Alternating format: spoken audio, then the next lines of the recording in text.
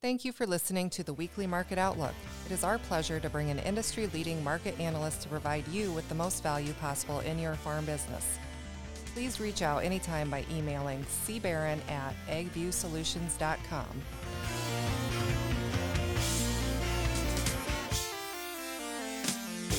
Welcome, everybody, to another episode of the Ag View Pitch. We are heading into another marketing week, the third week of January, the 16th through the 20th. We are lucky enough to have with us again Jarod Creed, JC Marketing. Jarod, how's it going? I'm doing well, Chris. As always, I appreciate the invitation. Yep. Well, we throw it out there a lot. You have a lot of good content, a lot of good comments, and just had a busy week myself down in Texas at TPAP. Just was talking to you about that offline. That's a great educational opportunity. So anybody that wants to check that out, just kind of Google TPAP. It's put on by Texas A&M Extension. It's just a phenomenal program, and anybody listening that was there, I'm sure, would echo that. So, but Jarod, we had an interesting report last week. I'm not sure it panned out quite the way everybody kind of thought it would.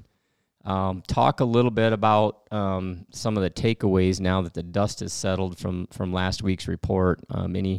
Any lasting things or anything that are good takeaways that we need to be paying attention to? Well, I'd say first and foremost, it's like a big sigh of relief, especially if you're a producer. Yeah. So much data dropped on one day, and I know we spent an extensive amount of time last time I was on with you discussing various pieces that could take place on January 12th. Mm-hmm. Oftentimes considered a Super Bowl of USDA report days. So a little recap, we basically had four different reports. You had a quarterly stocks, which its most important piece there was what's the word I'm looking for there? A rewind vision of what our quarter four calendar year feed usage was. On top of that, you had an updated WASDE, which, gives you a little bit better of a look at nearby local demand, specifically ethanol and exports. On top of that, you had another winter wheat seedings report, another acreage number to basically be privy of. And then to kind of wrap all that up, on the same day, we actually had another CPI report. And all those four pieces ran an incredible amount of I can't emphasize enough how important January 12th was. I'm not going to try to find these fancy words to tell you. It was a crazy, crazy day leading up to it, just with how much data we're getting fed in one time slot and its potential impact in the markets for an extended period of time. So you kind of look back what happened.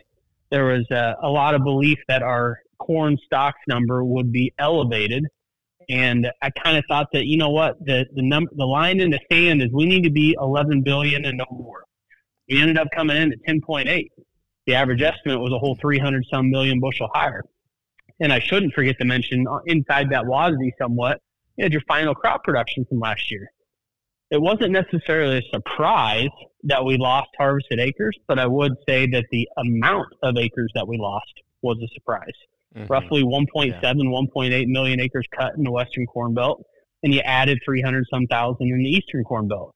Net, you ended up taking your yield up a bushel an acre. Makes sense when you drop off those poor yielding areas that did not get harvested, and we lowered our production quite a clip. So there's kind of your leg into the quarterly stocks report. The WASDE, no big secret on local supply and demand. No surprise that we were backing off our exports a little bit more. No surprise that we should have maybe backed off our ethanol a little bit, but we didn't. And a very, very small tweak to the feed bucket. Feed only went backwards 25 million bushel. And I think that's a resounding number right there to emphasize that the feed market didn't cut demand in the face of all that $7 to $8 corn that the feeder was exposed to in quarter four of the calendar year 2022. Keep in mind, that's quarter one in the USDA marketing year. So one other piece, another update in South America production, kind of eye on a prize there. You wanted to see from a supportive price action, you wanted to see a net reduction between Argentina and Brazil corn and soybeans. You got a net reduction in soybeans. You didn't quite get a net reduction in corn. It was stagnant. Nevertheless, we know that there's probably more cuts to be made in the Argentina soybean crop. And at this point in time, they haven't started ratcheting up the Brazilian bean crop to maybe the potential that it has. But nonetheless, it reiterates the very tight stock situation we have, not just domestically, but worldwide. I would say the takeaway there for me, Chris, amongst everything, CPI being at 6.5 on Thursday morning, and then all those other three data points that I just mentioned on top of that, wheat acres are up a couple million acres year on year. The combination of all that very well may be enough for a period of time here to keep the ag commodity markets at least afloat. Mm-hmm. It's like we're looking for what's that shoe to drop that takes commodity markets much, much lower. I think it's crazy that here we are in the beginning of 2023, and finally, it's like we've moved past all of this macroeconomic challenges that we've been facing, and we're back to fundamentals. Fundamentals always will win out. It's not a matter of if, it's just when. And you can make a pretty valid argument that in the here and now, fundamental situation is tight enough that we've got our work cut out for us in the northern hemisphere and the southern hemisphere, everywhere in the world, to raise enough over time to get our supplies back to a comfortable level. Things are tight, and that's why you still see prices where we're at today. Mm-hmm. Let me ask a couple of specific questions on that before we move on to another topic here. But the WASDE reporter, if you just take the demand side of the equation here for a minute, and you made a couple of comments that I heard when I was in Texas, right? So you talk about areas where it's dry.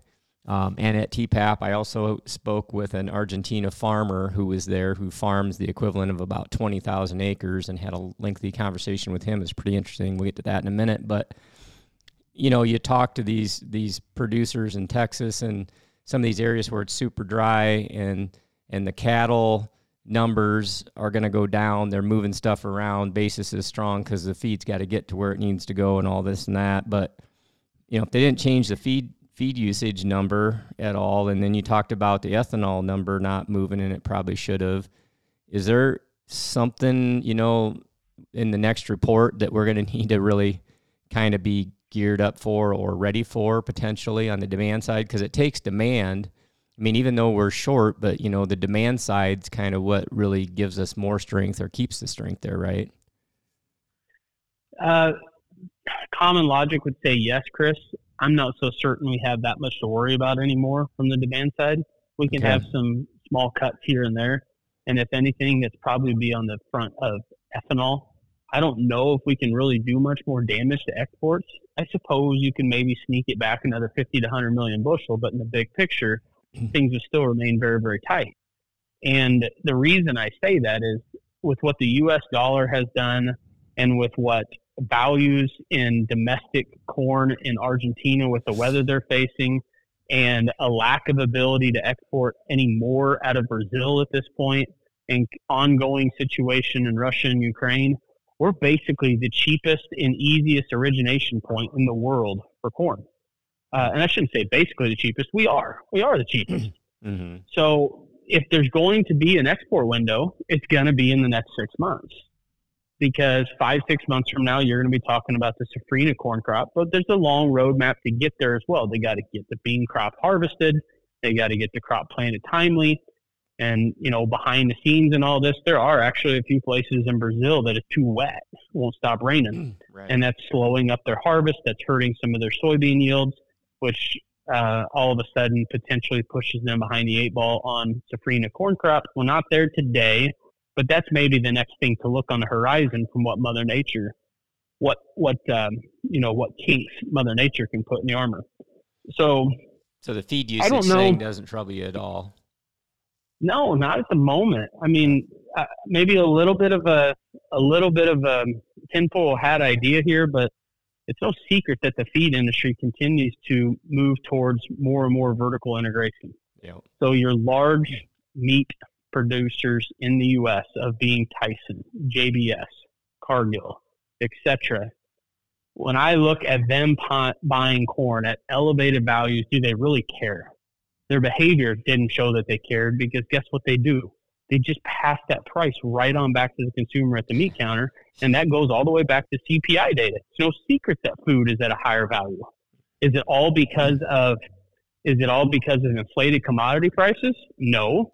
Some of it's back to the consumer demand. I know we talked about that extensively a couple times ago that I was on. Mm-hmm. The demand from the U.S. consumer and worldwide consumer is, in my opinion, a big reason of why we still have certain inflation in certain buckets.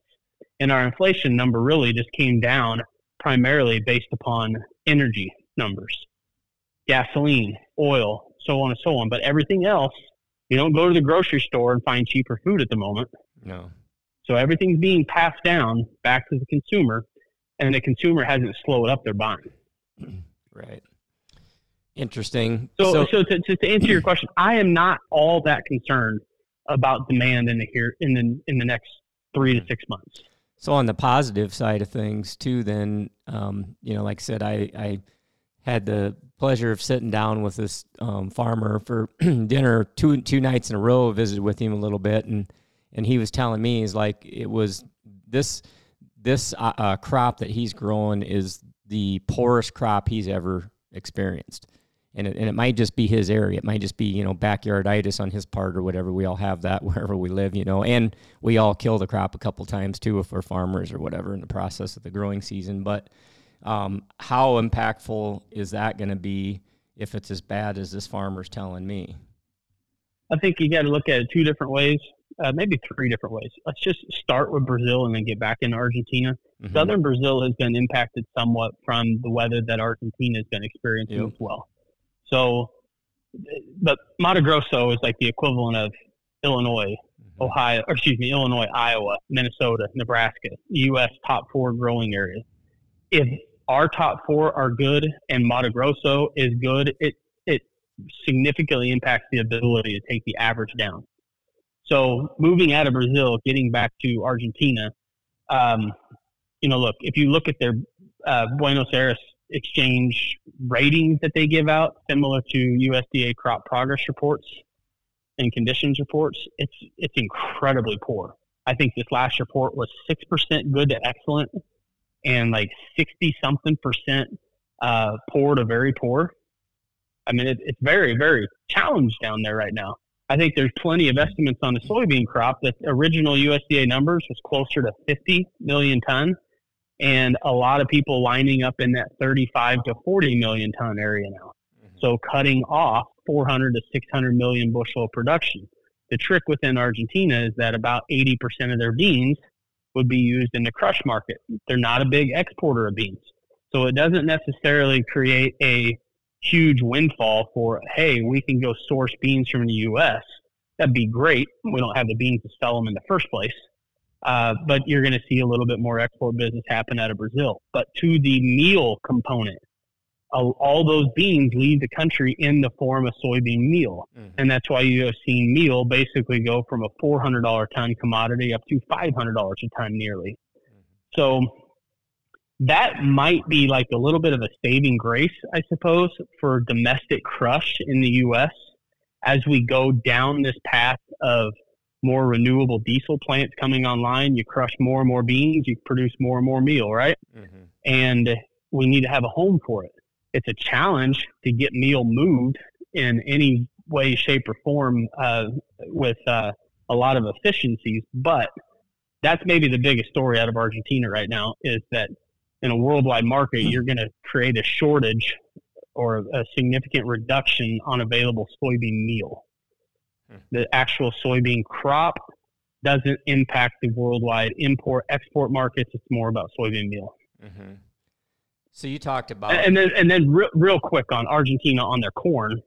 Yeah, they are a competitor of U.S. corn. And we've already seen their values relative to our values. We are cheaper than them now. Some of that having to do with lower crop available in that part of the world. Their premiums are obviously going up ever so slightly. And meanwhile, our premiums have been slipping a bit, making us more competitive than them.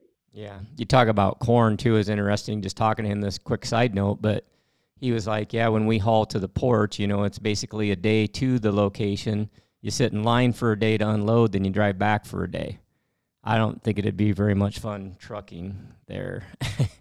Just crazy how, some of that, how the infrastructure and some of the things still there are quite a bit different, but they live it all the time and it's not that big a deal. You had said something that I want to come back to, fundamentals always win out, is your quote. What are the funds looking at? What's the big money looking at now? I asked Joe Vaklovic this last week. What are they, now that we've been through this report and they did whatever magic they did for themselves during the course of that, what's this mean for the funds moving forward, in your opinion? The index fund continues to leak out of the commodity space as inflation prints continue to soften. Managed money is about nothing. Yeah, they got some positions in beans. There's a rather large position in soybean meal, but as a whole, they continue to remain very, very stagnant. Our volumes have been much lower than you would think you would have at these type of price levels. Open interest continues to reflect that. I think it goes back to the idea of it's in a corn market or a soybean market. It's just as hard to be long a $6.50 to $7 commodity or a $14 to $15 commodity. It's just as hard to be long as it is to be short. Short, you got a fundamental issue that's tough to bet against. Long, you've got a situation where everybody's lining up to sell it at a higher value. So the managed money space, I just don't think they care. I'm almost taking our friend Pete Meyer's words. They don't care. They don't care in my Jersey accent as much as I could, right? They just don't care. And I think that has been the tune for months upon months now. Yeah. Someday, sometime, we will get some information that will entice outside money to take a position and run with it. Mm-hmm. But right now, they're unwilling to. Like historically, your 1,000 lot or your 1,000 contract traders, spec traders, if they have historically traded 1,000 contracts at a time, they might be trading 50 right now. The price to play is way too high, and it's just tough for them to stay engaged. And don't forget, they made a tremendous amount of money in the first half of 2022. Mm-hmm. So they could be just sitting on the sidelines, sitting in the weeds, waiting to do something else. Yeah. So with all this said, there's the pluses and minuses. We are sitting on a short supply. We're heading toward February, which the month of February helps us as producers get a bit of a comfort zone and kind of know where we're at in terms of, truly having a floor on a high percentage of the crop. What's your advice to producers as we head towards the month of February? What are the key things to be looking at in both old crop and new crop? First off, it's better to be lucky than good. And let's just hope that we can maintain these prices for another month and have some pretty decent insurance averages. Mm-hmm. Quite frankly, we haven't really moved the market on new crop corn or beans worth a squat since the last time I was on with you before Christmas. Yeah. It just hasn't moved. If we can get these prices established another 4 weeks down the road, the safety net or the downside risk to the average operation evaporates pretty darn quickly. Mm-hmm. Then it becomes a known number. Once that crop is planted, you're able to quantify what that worst case situation is. Mm-hmm. At this point, I do think I'm not trying to advocate some type of a bullish position, but I think things are tight enough and going into the U.S. growing season that we may still have some better pricing opportunities ahead of us in the next 90 days on new crop production. And you better have your homework done, like we talked about last time, of knowing where you need to be, have those orders in and ready to execute if you get those opportunities. And that might be as simple right here, Chris, saying that maybe it's as simple as 6, 610, 620, 630, 640, 650, spacing stuff out, just letting some go as the market gives you an opportunity, knowing that an average between 6 and 650 for whatever percentage of your crop you need to have done in that range is probably enough to keep you afloat in 2023, no matter what happens from those sales and insurance. And on the bean side, it's arguably not that much different. It might just be like 14 to 15 bucks spacing out orders in there, knowing that we have a fighting chance of making money for next year's beans if we can grow somewhere around $900 an acre. So that's the average producer across I-80 to I-90, I would say. Mm-hmm. I don't know if there's anything that complicated to be looking at right now, Chris, beyond just having those numbers on paper in your head and as a goal, and having targets working where you need to let bushels go for new crop. Old crop, a little bit different. As the market rallied last week, cash basis has softened a touch. And I would think that probably continues to happen for a period of time. There's no secret that this next summer basis could still be a little wild, but the cost to wait for that opportunity is pretty extreme. Mm-hmm. I don't want to say the ship has sailed on old crop, but the message hasn't changed since the last several times we've talked. Just keep moving grain. Mm-hmm. You're back closer to, I would say, $6.75 to $7. You're going to catch a significant amount of listeners. $7 to $7.25. You're going to catch some more. On the bean front, you're still probably talking right around that $15 area. Mm-hmm. Hopefully those numbers work for the operation and just keep stuff moving, because the interest bill is what we're trying to avoid right now. Mm-hmm. Just the old adage of, in the grain merchandising world, a bushel bought right is already half sold. That's the farmer right now. You're getting yourself put into position in a good way in 2023. You've played 3 good quarters maybe, or 3 good years. And now we're trying to make sure that we're wrapping up a win and trying to maybe play a little prevent defense, perhaps. Get ourselves in a good position for 2023, where we might be 3-6 months down the road, Chris, to talking about 2024 in a much more aggressive manner. Mm-hmm. And not as a recommendation, but, I mean, we've been talking this whole time, 2022, it's really hard to figure out why we would want to sit on any of this. Just kind of keep it moving, take advantage. I mean, like you said, if the price is going up, the basis is going down, maybe you do some HTAs or something, deliver some of that stuff when this spring or sometime, depending on where your timing is for cash flow and all that kind of stuff. But getting that moved, I think that's good point. On the 23 stuff, though. Hey, real quick, just to clarify what you mentioned, I think you meant maybe writing basis contracts, not writing HDAs, writing basis contracts. If you feel the market can continue to go higher, at least get your basis established. Well, ideally, just sell the cash. Right. But I don't think that it's a great idea for anybody to be thinking about HTAs at this point in time. In the event that the board keeps moving higher, you're going to find yourself with an HTA and basis going lower. Yep, true. I guess, the thing is like you said, the message there, keep things moving. The 23, I've got a question before we wrap things up here too. You talked about, stepping into this market, basically plugging sales in at these price, wherever your starting target price is, and then just up a little bit, and just keep plugging them in. Number one, I'm curious on percentage amount is going to be different for everybody, but what tools make you comfortable there? Is it HTAs? Is it futures? Is it cash? Is it options? Or is it a little bit of all? Or what makes you comfortable? What would you be doing?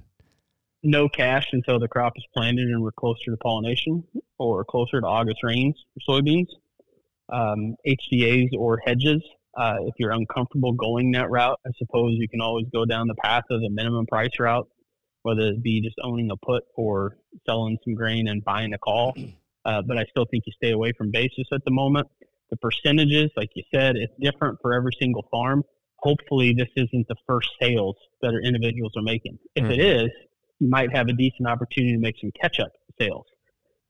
This is kind of taking it to the next level of, if a guy is already 25, 30% covered for next year, and we know more variable costs now, what is my next step? And most guys knowing that magically, regardless of where an individual is located, having corn with a 6 in front of it and having beans with a 14 in front of it works. it might not be anywhere near the margins that we've experienced the last couple of years, but it's still giving a fighting chance to make those type of margins, whether it be price up on the balance of the crop or hopefully, and probably more likely, better yields. I mean, so you still got a lot of flexibility in your back pocket, but I'm thinking that I'm going to probably have some producers that are closer to 50% marketed by the time they get 50% planted. And historically, you can make an argument that March, April, May, June timeframe might provide some of the better opportunities we have for the crop year as well. Gotcha. All right. I was taking some notes there too. So any final comments there? I mean, this has been an excellent conversation. I think you nailed it on a lot of things. Anything I didn't hit you up on that I should have? No, I just think the takeaway again here is we dodged a pretty big bullet. January 12th report. You always run the risk of having some surprise really ding the markets. With that said, you still didn't have all that crazy of a reaction from the market. And that's another sign that outside money is just a non-participant for the most part. Weather's going to be king here for the next 60 days, primarily in South America.